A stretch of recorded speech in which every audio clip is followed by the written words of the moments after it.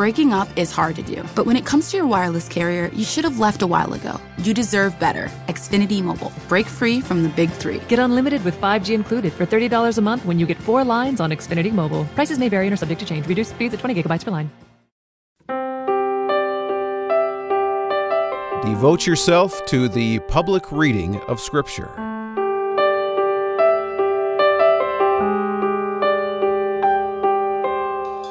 And welcome to the Preaching Points podcast for this week. I'm Brian Hettinga.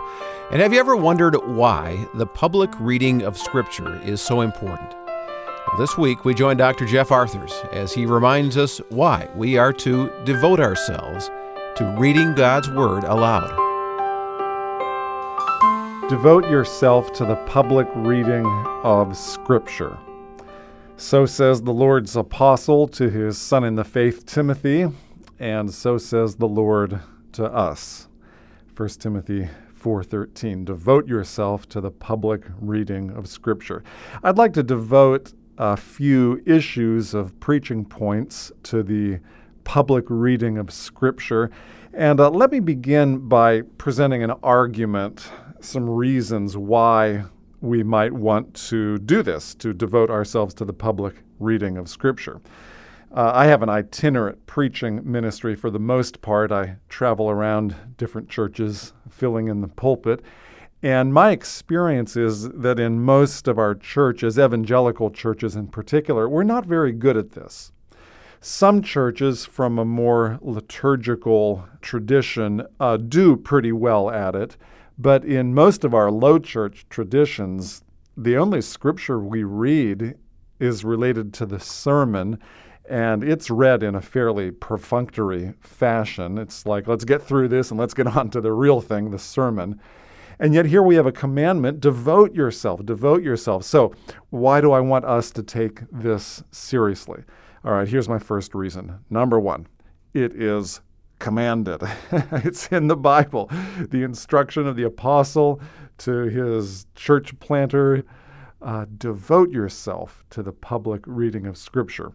The Greek word devote is proseko, and it means literally to hold the mind toward or to pay attention to lock your mind onto something, give heed to it, apply yourself. And so let me ask you, are you doing that? Are you paying attention to? Are you locking into place on this crucial aspect of the pulpit ministry? Part of our public ministry of the Word is reading it. Would an unbiased observer of your worship service, maybe a visitor, conclude that you devote yourself to this ancient, edifying, and prescribed practice? Or would an unbiased observer observe that, it's ancillary, it's dispensable, they don't really believe in it here? Reason number one, it is commanded. I am on a campaign to increase the quantity of Scripture read in our churches, most of our churches, and the quality. We don't do it very well, and we don't do it very much, but here we have a command to devote ourselves. All right, reason number two.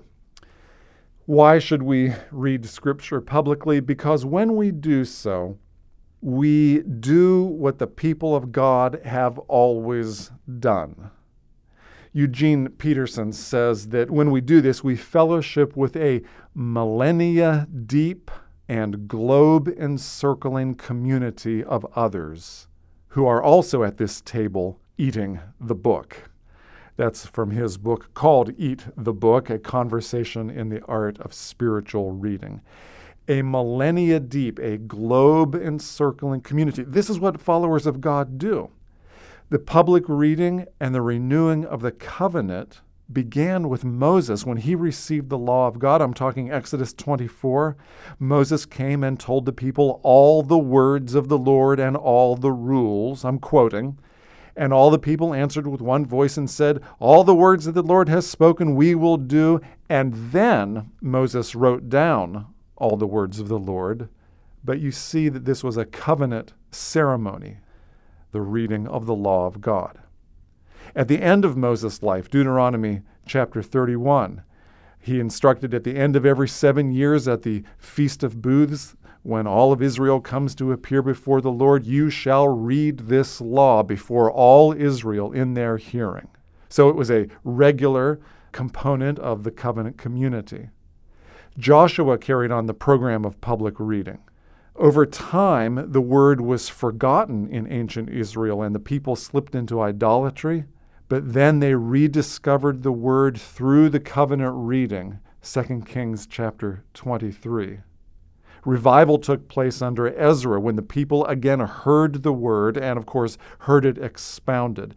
In Nehemiah chapter 8, Ezra opened the book in the sight of all the people, and Ezra blessed the Lord, the great God, and all the people answered, Amen, amen, lifting their hands. They bowed down with their faces to the ground as they read from the book.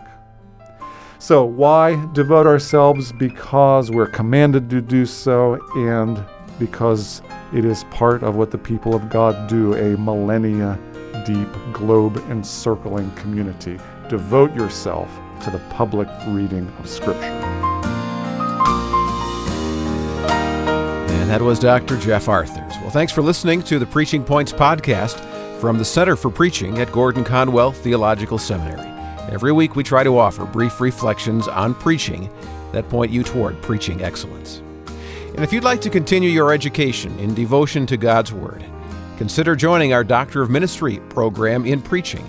Visit gordonconwell.edu/dmin for info on the various tracks and programs. That's at gordonconwell.edu/dmin.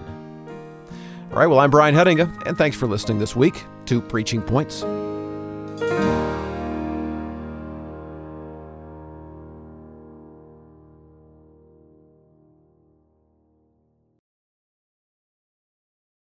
Breaking up is hard to do, but when it comes to your wireless carrier, you should have left a while ago. You're over the big three carriers. You deserve better. Xfinity Mobile. Now you can get unlimited with 5G included for just $30 a month on the nation's fastest, most reliable network. So break free from the big three and save with Xfinity Mobile.